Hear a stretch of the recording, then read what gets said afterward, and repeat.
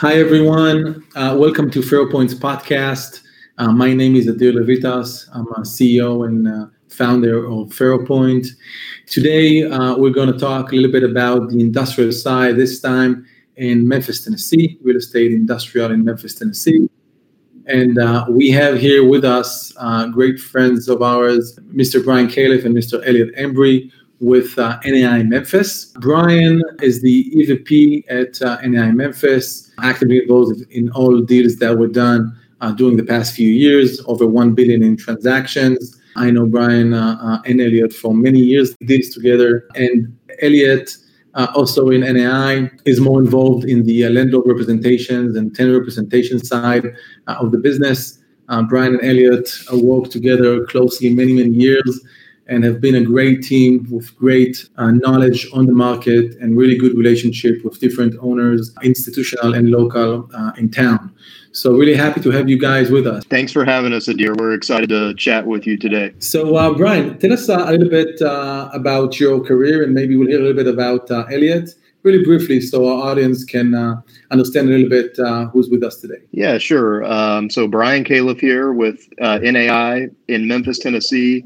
And I've been involved in commercial real estate here in Memphis for 16 years, focusing mainly on industrial and office real estate. And typically, I focus on acquisitions and dispositions of investment properties that have tenants in place. I've been doing that exclusively Memphis, Mississippi, Arkansas, in the Southeast for a while now, and working on a team with Elliot, who focuses more on the leasing side of things. Yeah, dear, this is Elliot Embry with NAI in Memphis. Appreciate you having us on today. Been in the business for a little over 13 years, focusing on the industrial real estate market.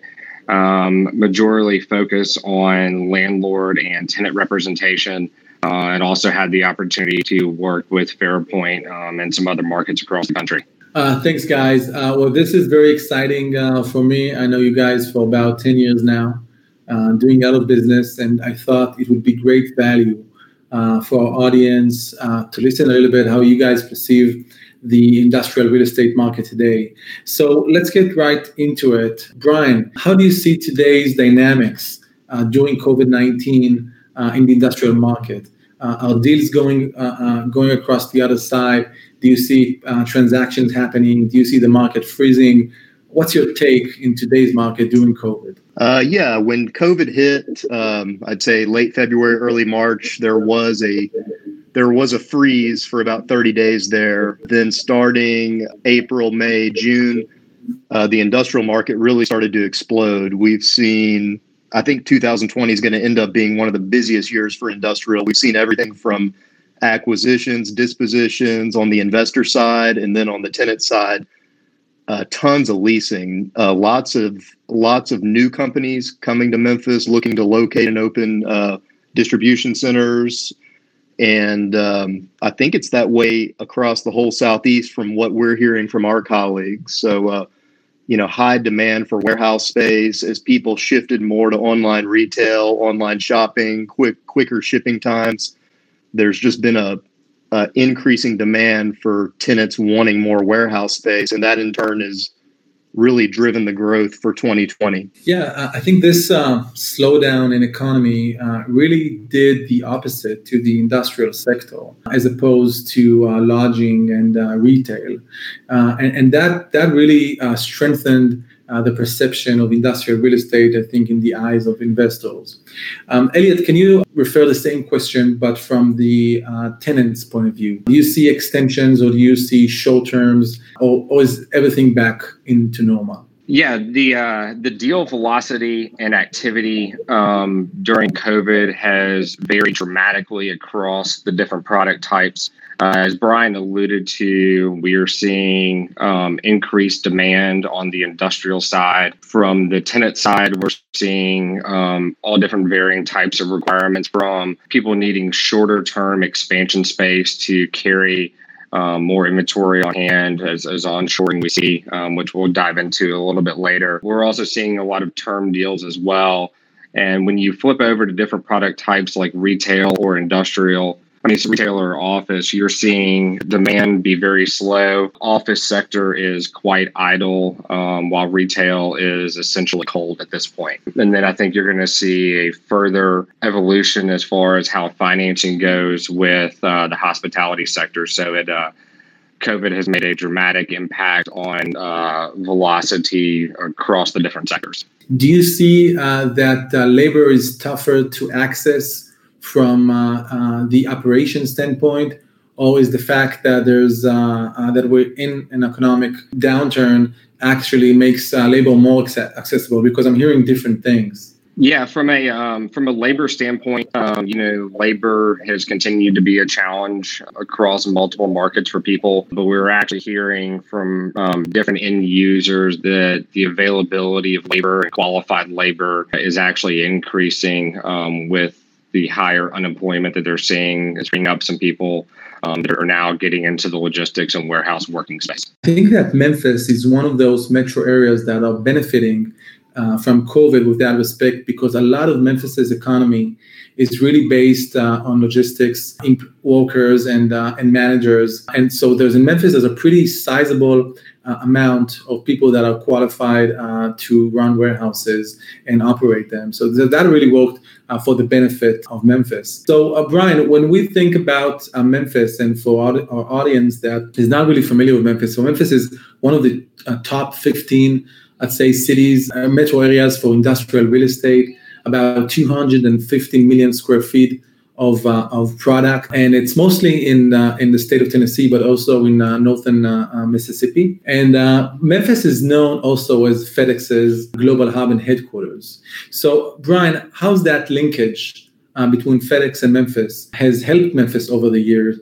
And how do you see that helping Memphis during COVID and in the future? Yeah, I think, as you said, when people think of Memphis, they probably see it as a smaller market. They think of Elvis Presley, Beale Street music, but FedEx is headquarters here, and that's a huge, huge drive our economy from a logistics standpoint. They are, flying planes in and out of here all day and night, delivering packages across the world.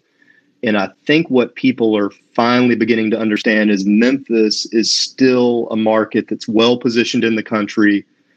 We have one of the largest cargo airports. We have access to all the major railroads, great highway access for trucking, and more logistics companies are looking here because we still have, below market rent rates compared to warehouses across the country.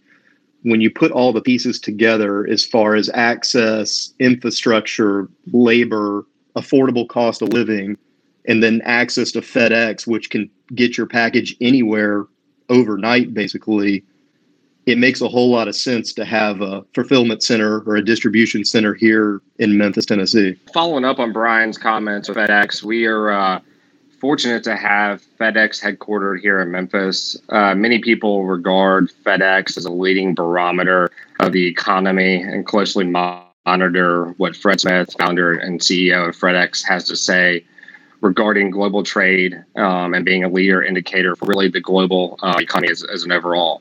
With their largest hub located here in Memphis, it's a major draw to a wide range of customers from medical device distribution, laboratories, or e-commerce.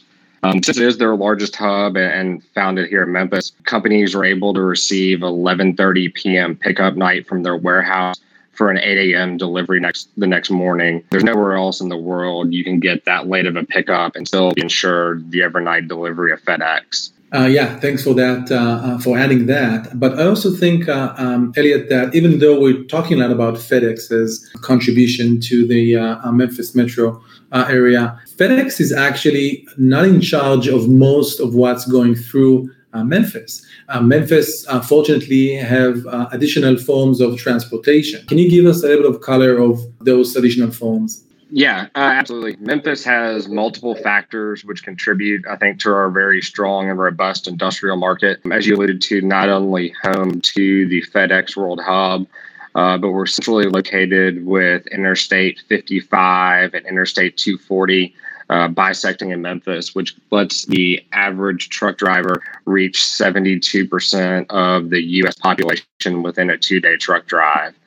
And once you add on to that, all 5 Class 1 rail lines have an intermodal facility in Memphis, plus having a robust inland port, adding all those factors together really centralize Memphis and make us a hub for distribution. Yeah, that definitely makes sense. When you guys think about the dynamics of today's market, where the new construction is coming online, what happens in the older parts or infill location parts, how would you describe, where do you see the new deliveries coming up?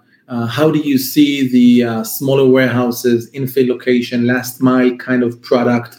How is that weathering today's situation and overall in terms of vacancy, rent escalations, and stuff like that? Well, I think we are seeing a tremendous amount of new construction, and that's mostly happening in North Mississippi, which is about a 10-minute car drive from Memphis. The reason for that is they still have large tracts of land.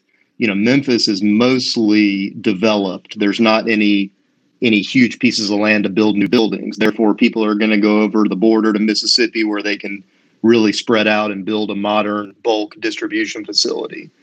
As far as Memphis goes, the older generation product, I call it the B product, that was built between 1970 and 1990 is also gaining in absorption due to online retail.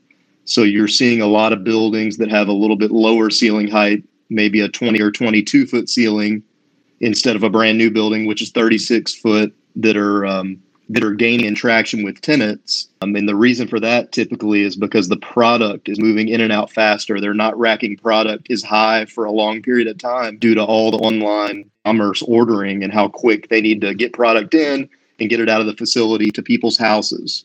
More like a last mile distribution facility, direct to consumer. So it's interesting because what is being mostly built today across the United States and specifically in Memphis is what they call bulk distribution, which are larger warehouses, let's say 300,000 and above, and sometimes could be a couple million square feet. But when looking on the inventory of industrial inventory in the US, 60% of it is below 200,000 square feet. That means out of 14 billion in inventory, 10 billion of square feet is below 200,000 square feet. That's to a CoStar. So do you think that 10 billion square feet, specifically below 200,000 square feet per warehouse, those warehouses, what we call urban distribution centers or Class B, as you mentioned, or people call it last touch or last mile, do you see them still being relevant in the e-commerce era? Adir, I think as long as we keep shop online and wanting our product faster and faster to our doorsteps, there will be a continued growing need for warehouses regardless of the ceiling height. Those last mile facilities are critical in getting the product directly to consumer. And I think that's really where all of online e-commerce is going. When you order something on Amazon now, you expect it to get there in 2 days. And in those warehouses, those older generation warehouses are a real key piece in the industrial economy of getting that product to your doorstep.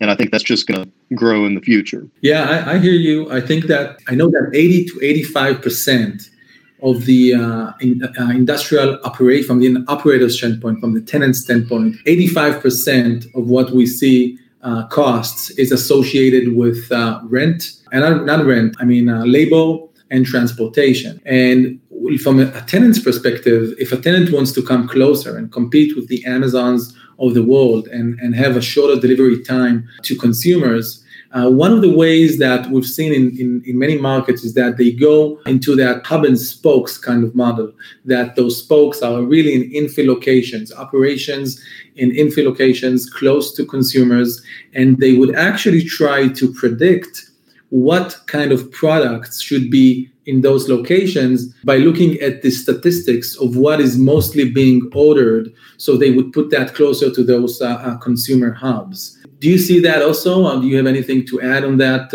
thesis?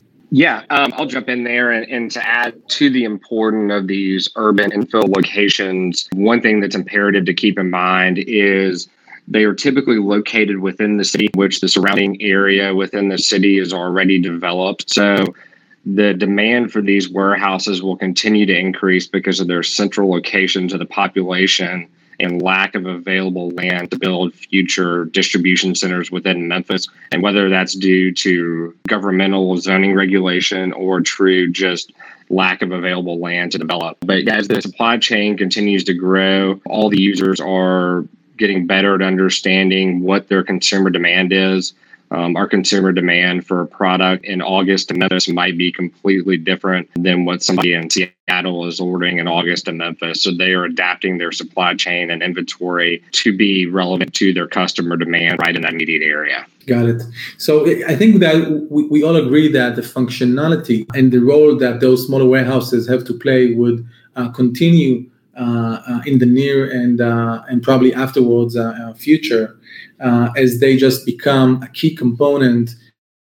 Minimize the time between the product must get out of the warehouse and when it achieves the hands of the consumer. If that is the case, and we talked about the fact that the supply is really constrained for those smaller properties, as there's not enough land, and most of the time they're still below replacement cost, so it doesn't really. So even if there was a little bit pieces of land, it's not really being built unless it's a built to suit. So the supply and demand equilibrium is pretty strong.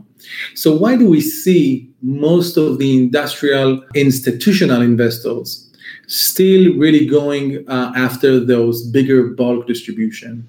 And I guess, Brian, you can start us off. Yeah, so what you're seeing on that aspect is institutional investors are just what you would think. They're big investors.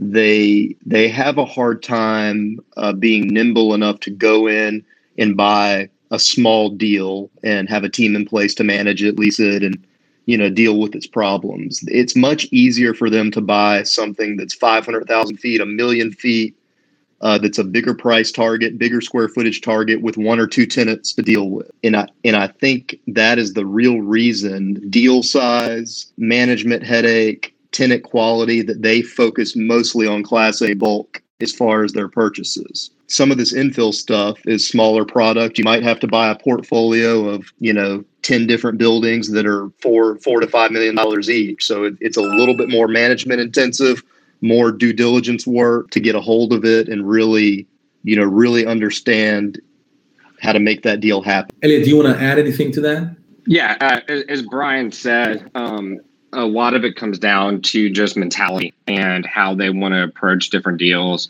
Faropoint has been successful in assembling those packages together, spending the time to do the due diligence, put the groundwork in to find those deals and make them happen, which is, I think, as you'll see, assembling these packages of infill portfolios, key centers sub to 250,000 square feet. We see an increased demand and probably continued growth in that area more now than ever. Yeah, of course, guys, I agree with that, and I think there is a case for bulk distribution, definitely, as those new specs, high buildings are the future of stacking and automation and everything that has to do with the modern supply chain.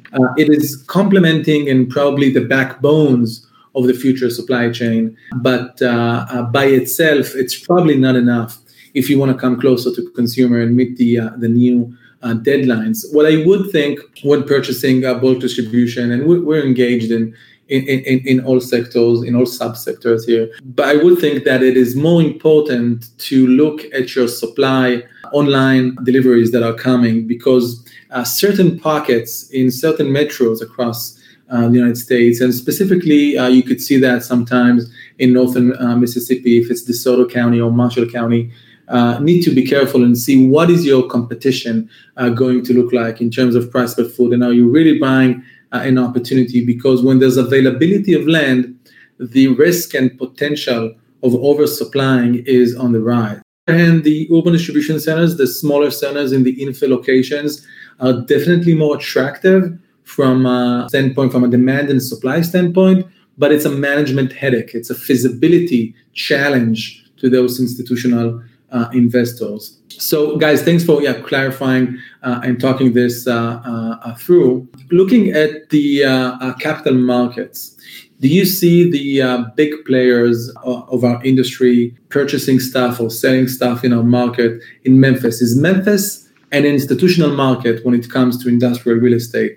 And if so, are those players playing in the UDC and the bulk, or just one of them? Yeah, correct.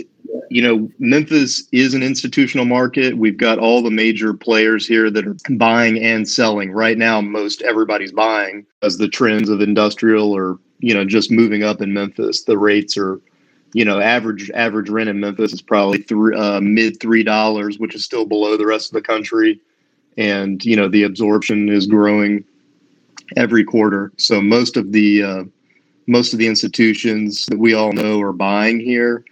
And they're really buying a mix of product from what I've seen. Some of the larger institutions, like we talked about, are focusing on bulk, but then you have some of the industrial REITs that are picking off smaller portfolios and one-off buildings that could be B or C buildings that they see where the rents are going to grow in the future. I would say this year, 2020, is probably more active than I've ever seen from an acquisition standpoint. Do you guys think that the election that is up and coming, changing tenants' perception or investors, or do you see that affecting the market in any way? Yeah, and as Brian was talking about the acquisition and disposition side of the business, from a lot of the large institutional players, we are still seeing strong activity from them on the development side as well.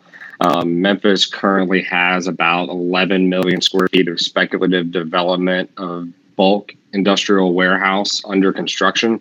And I think that's directly attributed to, if you look at our year, everybody knows that 2020 has been a challenging year. And yet going into the end of the third quarter, we're at about 4 million square feet of positive absorption, which I think directly attributes to the developers' continued development of bulk warehouse and belief in the Memphis market. On the election side, we are seeing some sellers interested in potentially trying to sell for year end as a Biden election is becoming more and more likely to potentially try to take advantage of existing capital gains rates before they pose to potentially change with an incoming new administration. Got it. So guys, last question, looking into the future of logistics and industrial real estate, we hear more and more about automations. And I guess, Elliot, that's more of a question for you with your experience with tenants. Do you see automation being implemented or even thought about more than in the past, especially during COVID?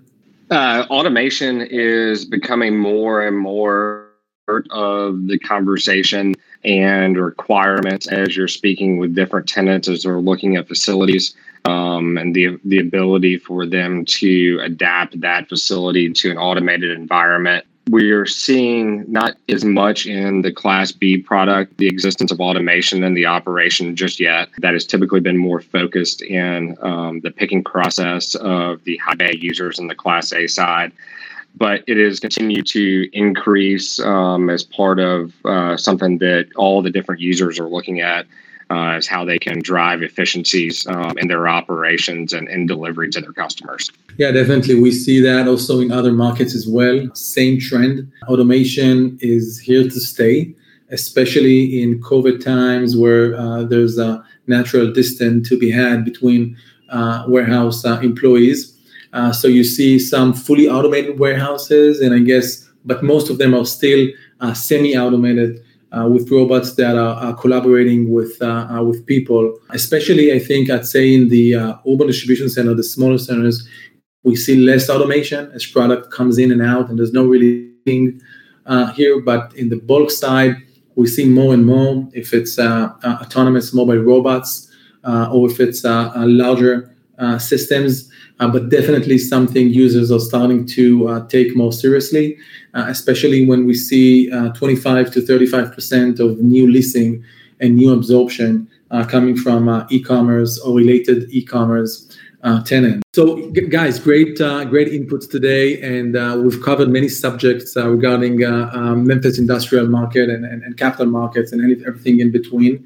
So that was a pleasure to hear you out and share that with our audience. So thank you so much for your time, and I hope to see you in one of our next podcasts.